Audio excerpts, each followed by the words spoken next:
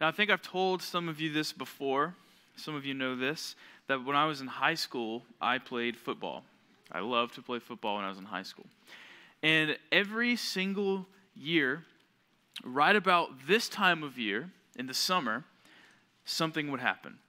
Without fail, every single summer, the same thing would happen. Well, at the start of the summer, all the freshmen would show up. All of the new kids, all of the ninth graders would come to football practice. And there was always a few of these freshmen who were really excited, but they weren't just excited to play football. In fact, they weren't excited about the football part of it at all. They were excited because they thought that being on the football team was going to be an easy way for them to make friends and to become popular and to be the cool guys on campus. So they saw football as this ticket of like, oh, this is how you get popular in high school. They'd come to practice in the summertime, and my coach, as always, would start yelling and telling you to run and lift these weights and put your pads on and hit people. And we would run and run and run until we threw up, and we'd run some more. And then after a couple days, some of these freshmen would quit. They wouldn't come back to practice. And my coach would always say the same thing.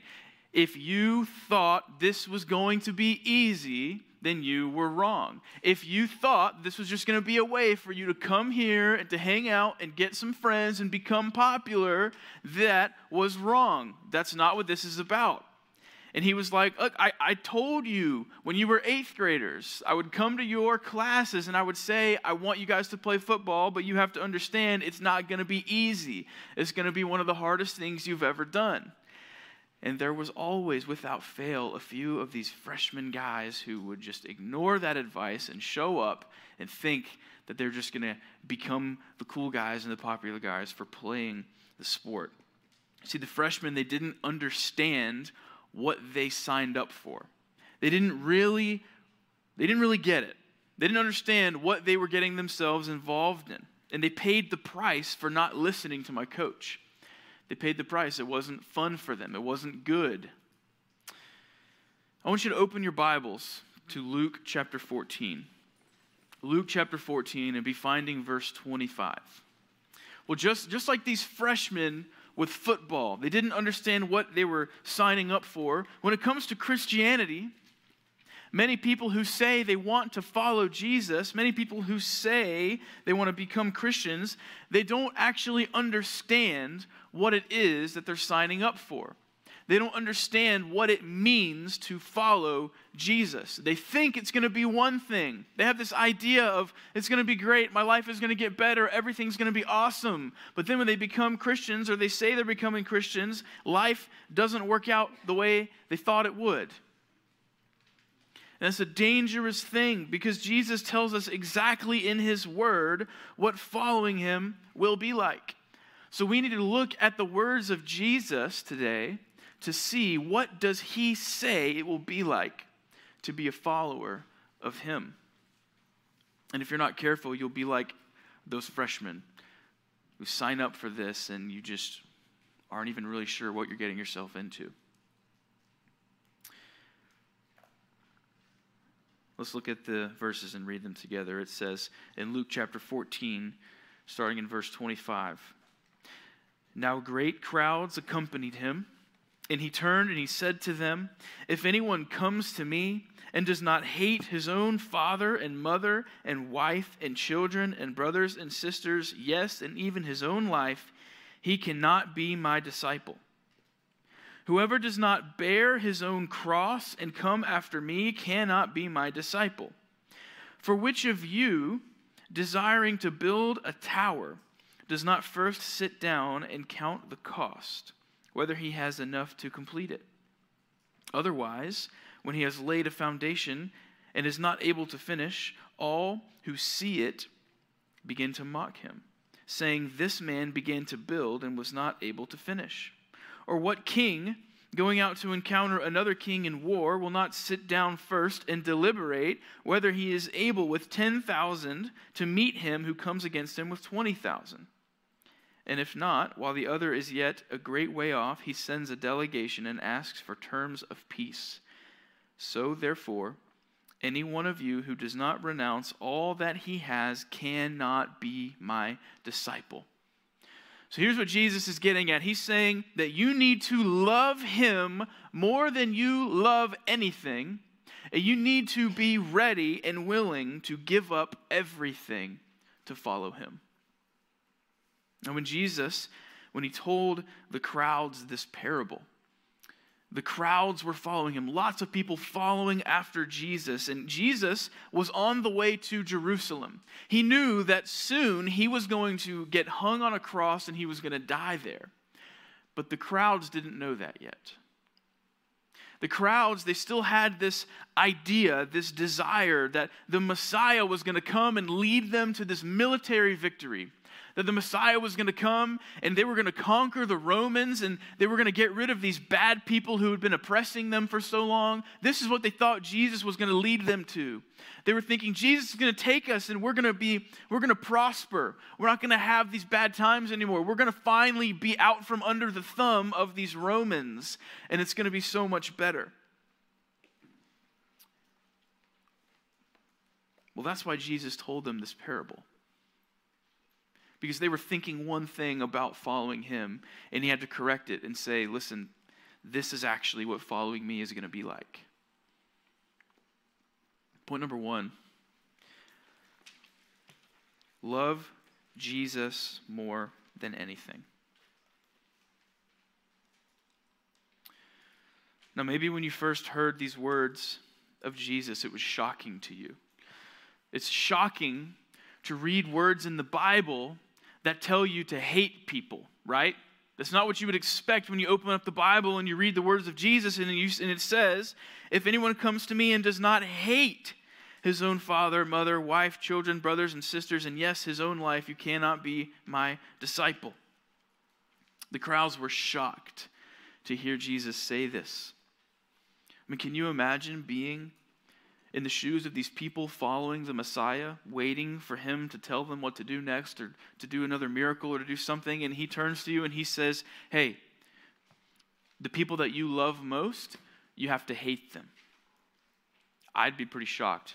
I think you would too, and these crowds were definitely surprised to hear it. Well, what Jesus is doing here is he's using something called exaggeration. An exaggeration is something that you and I use all the time, whether you realize it or not. We exaggerate things to prove a point. Here's an example. When you're really, really hungry, what do you tell your parents? I'm starving. I'm starving. I'm so hungry. Oh, yeah, you do that. Now, what about whenever you're like really, really thirsty? What have you said when you're just like, really? Not just I'm thirsty, but I'm gonna die. I'm gonna pass out. I'm so thirsty. I need water. I'm gonna die. You guys have said that before? Oh, come on. Yes, you have. Yes, you have. I'll tell you one in my life that I did yesterday, and it was exaggeration. Yesterday morning, I went on a hike, and I wasn't ready. Just to be completely honest with you, I wasn't ready. It was tough. And one part of this hike was called the dreaded hill. And we get to the dreaded hill, and I look up. It's literally so steep, and I'm just like, oh, I'm not ready for this. So I start climbing the dreaded hill, and I'm like, I don't know, halfway up. And I'm trying to play it cool, like on the outside. I'm like, I'm fine, I got this. But in my mind, I'm going, I'm going to die. I'm going to die. I knew I wasn't actually going to die. At least I really hoped I wasn't going to die. But I was exaggerating. It was just an exaggeration, right? And that's what Jesus is doing. He's using exaggeration to prove the point.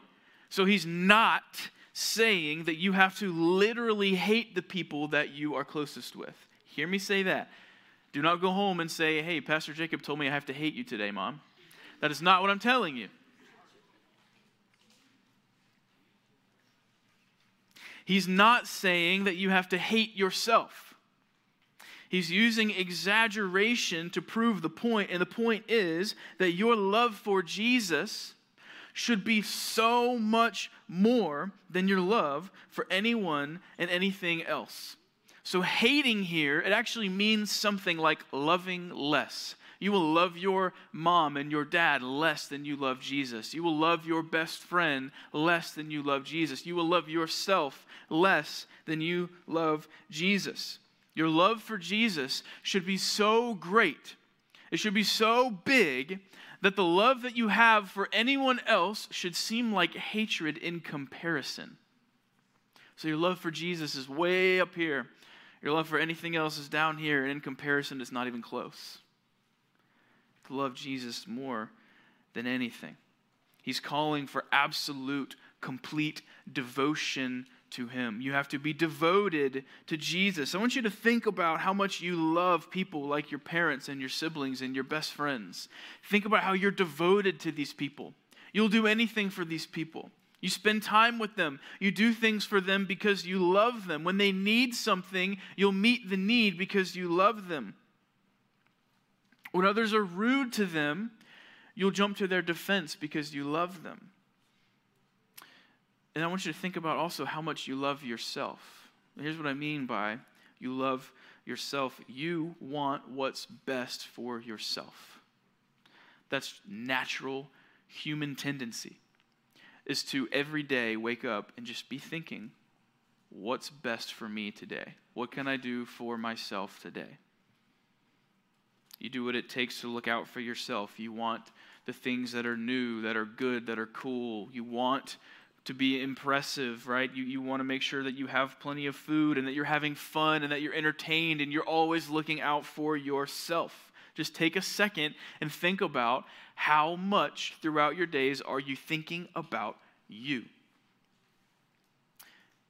And that's what I mean. That's what we mean when we say that you love yourself. So Jesus is saying that your love for him needs to be greater than your love for anyone else and your love for yourself. Now listen, let's not, I want all eyes on me. Everybody, I want you to look at me. Let's not make the mistake that we make so often at church, which is hearing something from God's word and just kind of thinking about it for a second and going, okay, cool, and then just forgetting about it. We need to really think about what Jesus just said in his word. He just said, you need to love him more than you love anyone or anything else. You got that? That's what he's saying, all right? Now what you need to do and what I need to do in response to what his word is saying is we need to think about this and ask yourself the question, is this true for me? Do I love Jesus more than I love anyone or anything else? And then when you ask yourself the question, answer it and answer it honestly.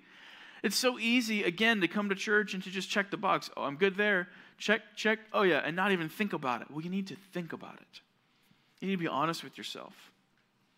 Do you love Jesus more than anyone or anything else? Now, maybe you're like, well, that's a hard question. How can I even tell? What do I need to, how do I figure it out? Well, it's a good question. I'm glad you asked. I'm going to tell you.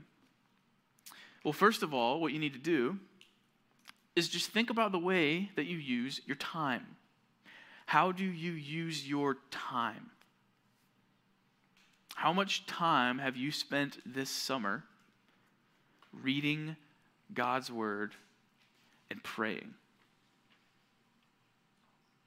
Even just over the last 7 days, the last week, how much time have you spent reading God's word and praying? Now look, I'm not saying that you have to literally spend more time reading the Bible than you spend doing anything else. I've heard, preachers say that sometimes, and it's not practical, okay? Because think about when school comes back around, how much time do you spend sitting at a desk working on schoolwork? Hours and hours and hours a day. So what I'm not saying is, whatever you are literally spending more time doing, that means that you love that more than Jesus. No, because it's just not practical to wake up and spend 8 hours reading the Bible every day. It'd be awesome if it was, but that's not practical. So that's not what I'm saying, all right? But what I am saying is you need to think about how you use your time. Is your mind so consumed on, okay, what am I going to do? I'm going to see my friends today. I'm going to do what I want today. I'm going to do this. I'm going to do that. And you are not thinking about, okay, at this point today, I'm going to read the Bible. At this point today, I'm going to spend time in prayer. Are you spending any time, have you devoted any time at all to God and to reading his word? The question is God an afterthought? So what that means is, at the end of your day, after you've checked the box and you've done everything you wanted to do, is that the point in time where you think to yourself, oh, I should probably read my Bible now because I did all those other things that I wanted to do, and now the Bible comes. Now God comes. If God is just an afterthought, if he's just something that you tag on at the end of your day to really just make yourself feel better, then you're probably not loving him the way that he says you need to love him. So how are you using your time? Are you spending any time with him? Now, another way to tell whether you love him this way or not is to think about, who are you trying to please with your life? Whose approval are you after? Who are you trying to make happy? Are you constantly trying to make the people around you think that you're cool or you're funny?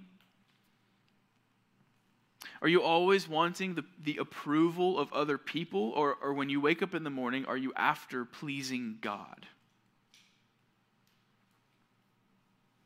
Are you more likely to do something that gains the approval of friends? Or are you more likely to do something that you know will please Jesus?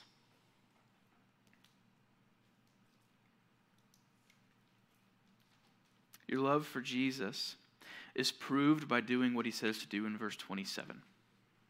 In verse 27, he says, "Bear your cross and come after me." So he says something like this: if you really want to follow me, then what you need to do is pick up a cross and follow.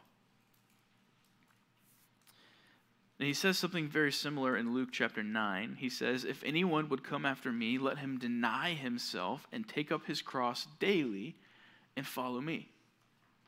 So what does this mean, to take up your cross? Obviously, I think you know this, it doesn't mean that you need to literally carry a cross around like throughout your day. Let's just go ahead and say that. That's not what that means. You don't do that. It means to, as Jesus says, to deny yourself. Carrying your cross is denying yourself. This is actually what Jesus means when he says you need to hate your life. You don't have to actually have hatred for yourself, but he means that you need to be more focused on Jesus than you are on yourself. You need to be denying what you want over what Jesus wants for you. So following Jesus, it means that you're no longer primarily concerned about your own wants, about your own needs, about your own plans. You shouldn't always be trying to get things your way. You should be saying things like this: Jesus, it's not about me anymore. It's all about you. It's all about what you want from me. My life is about serving you now. And it's even though I'd really like to be popular, I'd really like to have lots of friends, I'd really like to do something that would make people like me, I'm gonna focus on loving others well. I'm not going to focus on doing things just because it'll make me look better, but I'm going to do things that are going to help other people. I'm going to tell others about you, Jesus. I'm going to show compassion to people who need kindness and compassion. I'm going to love others well. For the summertime, we need to have the attitude of, even though it is summer, even though it's summer, and I would love to just be lazy. I'd love to just sit around and watch TV and hang out with my friends all the time and not think deeply about anything. Jesus, what I'm actually going to do is I'm going to spend time in your word. I'm going to study it like I've never studied it before. I'm going to know you better at the end of this summer, because it's not about me. It's about you. Every day when you wake up, you should think to yourself, I need to pick up my cross today. I need to deny myself today. I need to make sure that I'm not being selfish today.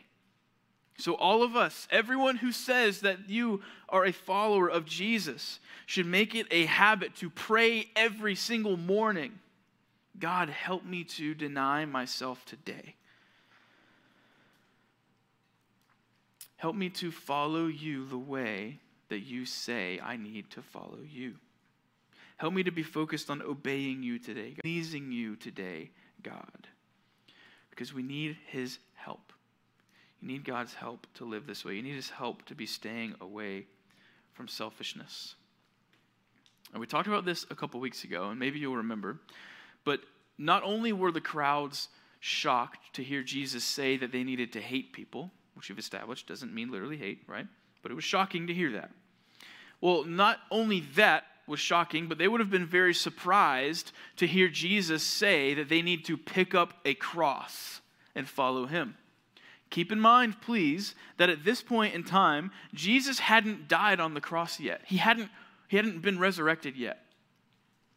So at this point, in the mind of the crowds, the only thing a cross was used for was to hang people on and to kill them. So when he says, take up your cross and follow me, that would have been shocking. It would have been like, what? What are you saying? Like, why do I need to pick up something that's an instrument of death and then follow you, Jesus? I don't understand what you're saying. Everyone in the crowd knew what a cross was for. Everybody knew that when they saw someone walking down the road carrying a cross, that person was never going to come back down the road. Because they knew that that person was carrying the cross to get put in the ground and then to get nailed on it, and they were going to die there. So why is Jesus telling them to pick up their cross and to follow him? He's communicating to the crowds. He's saying, listen, if you love me, then you need to follow me and never, ever turn back. He's saying that when you follow him, when you follow Jesus, you are dying to yourself. It's not about you anymore. It's not about what you want anymore. It's all about Jesus. Your love for Jesus should be so great that you're ready to say, I'm going to follow you no matter what. I'm going to keep following you when people are making fun of me for believing in you. I'm going to keep following you even whenever my plans don't work out because you have something different planned for me, Jesus. I'm going to keep following you, and I'm never going to turn back. That's what he means when he says to pick up your cross and to follow him. And then in verse 33, we're going to skip to the end and read that verse. Jesus says, any one of you who does not renounce all that he has cannot be my disciple. To renounce is to reject or to abandon something. So he's saying you have to reject everything that you have. You have to renounce and reject and abandon everything if you want to follow me. And we talked about this story last week, but we're going to talk about it again because these words remind us of the story of the rich young ruler. The rich young man. This young man approaches Jesus and he says, what do I need to do for eternal life, Jesus? What do I have to do? And Jesus says, you got to do all these things. And he says, follow these rules, follow these things, and this is how you do it. See, this guy thought that he could just earn his way to heaven. He didn't understand grace. He didn't understand what Christ was really there to do. So he was thinking he could just earn it. So Jesus plays along with him. And this guy says, but Jesus, I've done all that. I've done all of that stuff perfectly, so what else do I have to do? And Jesus says, okay, here's what you need to do. You need to sell everything that you have, take all the money that you get, give it away to the poor, and then come and follow me. And this rich young man, what did he do? He walked away. The Bible says that he walked away sad because he loved his possessions more than he loved Jesus. What do you love more than you love Jesus? Who do you love more than you love Jesus?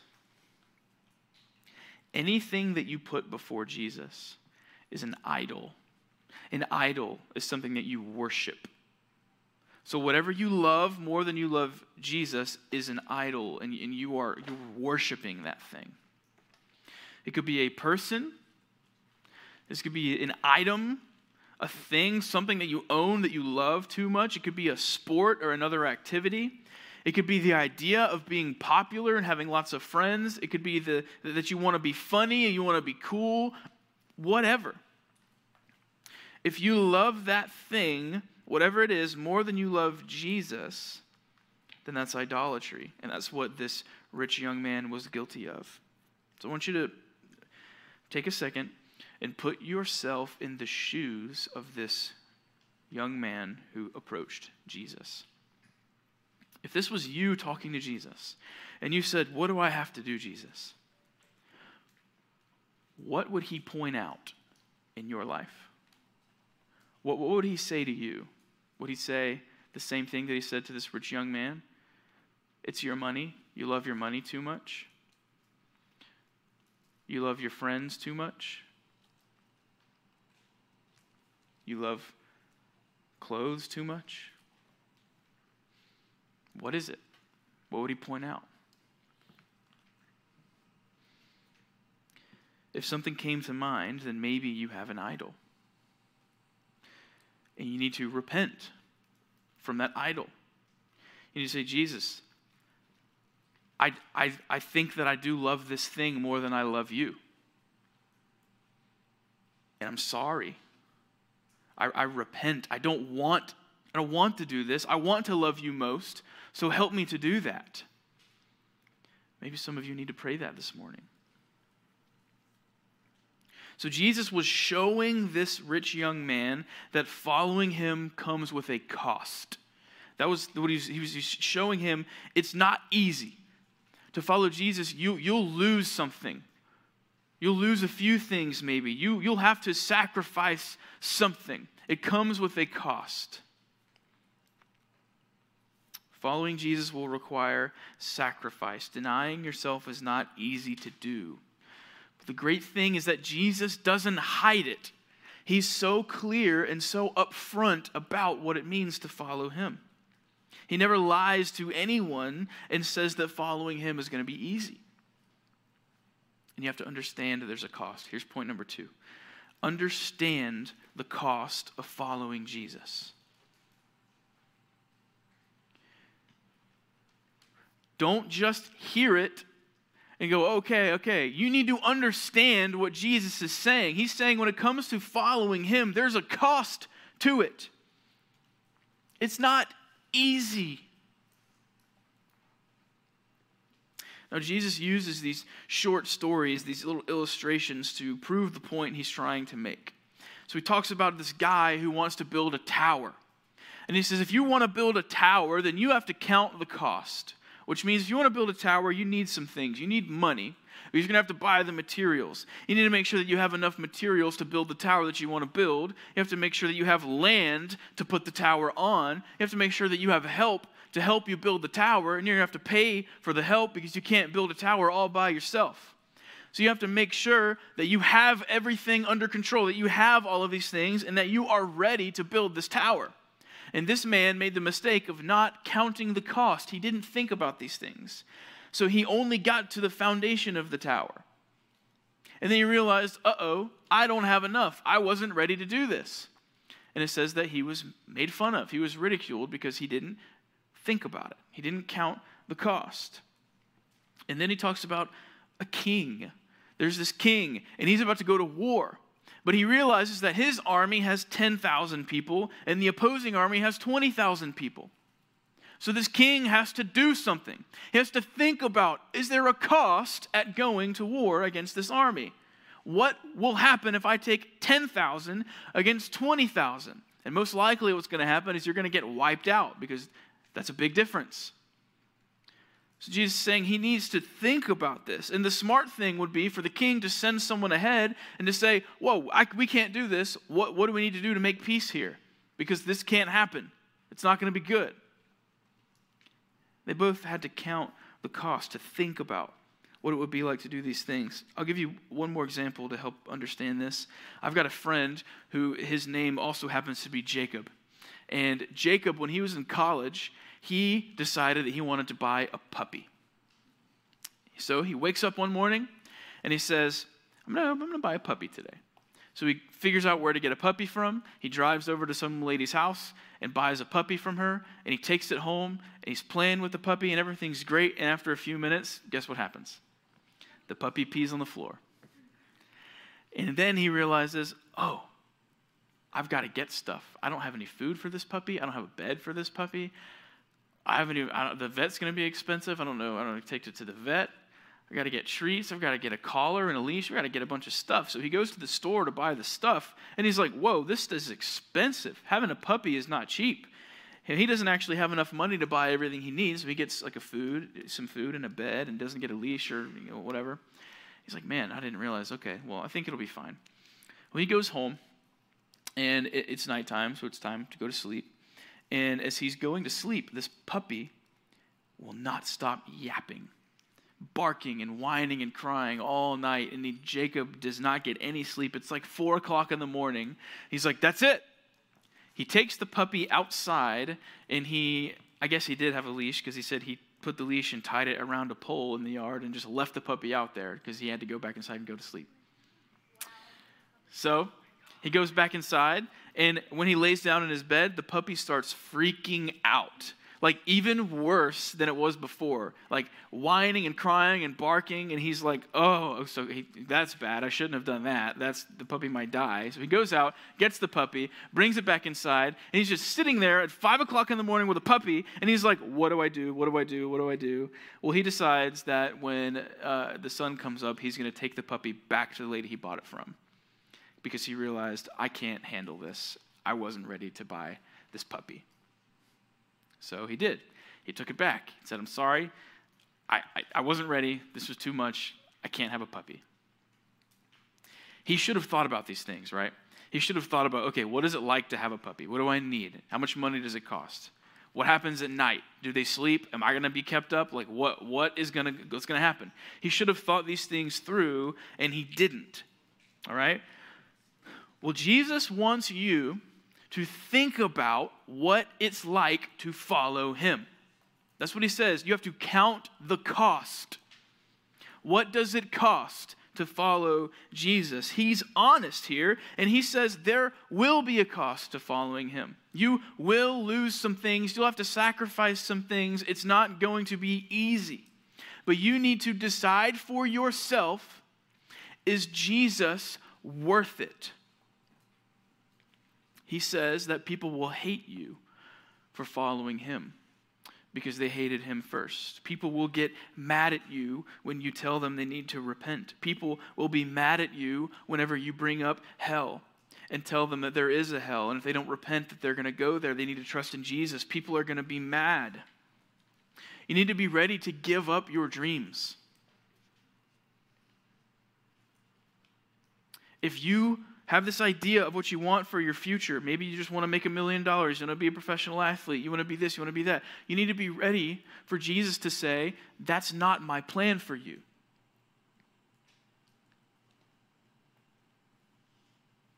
You need to understand, though, that may happen, but there's a cost to following Jesus. You need to understand that you can't live in your sin anymore. That you have to be repenting of your sin. That if you love your sin, you can't love it anymore. You have to be repenting and putting it behind you. There's a cost. And you have to decide, is it worth it?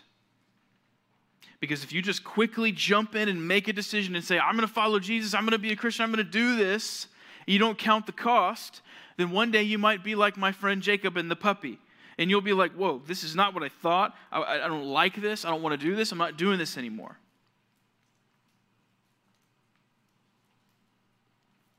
So I want you to think, have you counted the cost? Do you understand what you might have to sacrifice to follow Jesus? Are you sacrificing anything right now? because you do follow Jesus. So look, I want you to understand that there's a cost. Jesus wants you to understand there's a cost to following him, all right? But I don't want you guys to leave here just thinking like, this is heavy, this is hard. Like, oh my God, like, it is heavy. It's a lot, okay? But I want us to focus on point number 3, all right? Here it is. Believe that Jesus is worth following. Yes, there is a lot to following him. A lot of hard times may come. You're going to have to sacrifice some things. The idea that you have for your life may not be what Jesus has for your life. But Jesus is worth following. He's worth more than your sin. He's worth more than the friends that you might lose for following him. He is worth it. Look, friends are great. Being popular is fun. Having money is great. But Jesus is so much better. I want you just to think about everything Jesus has done for you. Jesus came to earth. He lived the perfect life. But then he took the penalty for sin that you and I deserve. We sin. We mess up. We're the ones that deserve the punishment, the wrath of God. But Jesus lived the perfect life and he took it for you and for me. He died on the cross and he rose again on the third day. He defeated death, defeated sin, defeated hell. He provided the way for you and for me to be able to trust in him and then be in heaven and get to be there with him for eternity. No one else has done that for you. Nothing else can do that for you. Jesus did that. So that right there, that alone makes him worth it. That makes him worth losing everything for. He took your place so that you can become righteous. He's the one that gives you eternal life. Jesus is the one that gives you peace in hard times.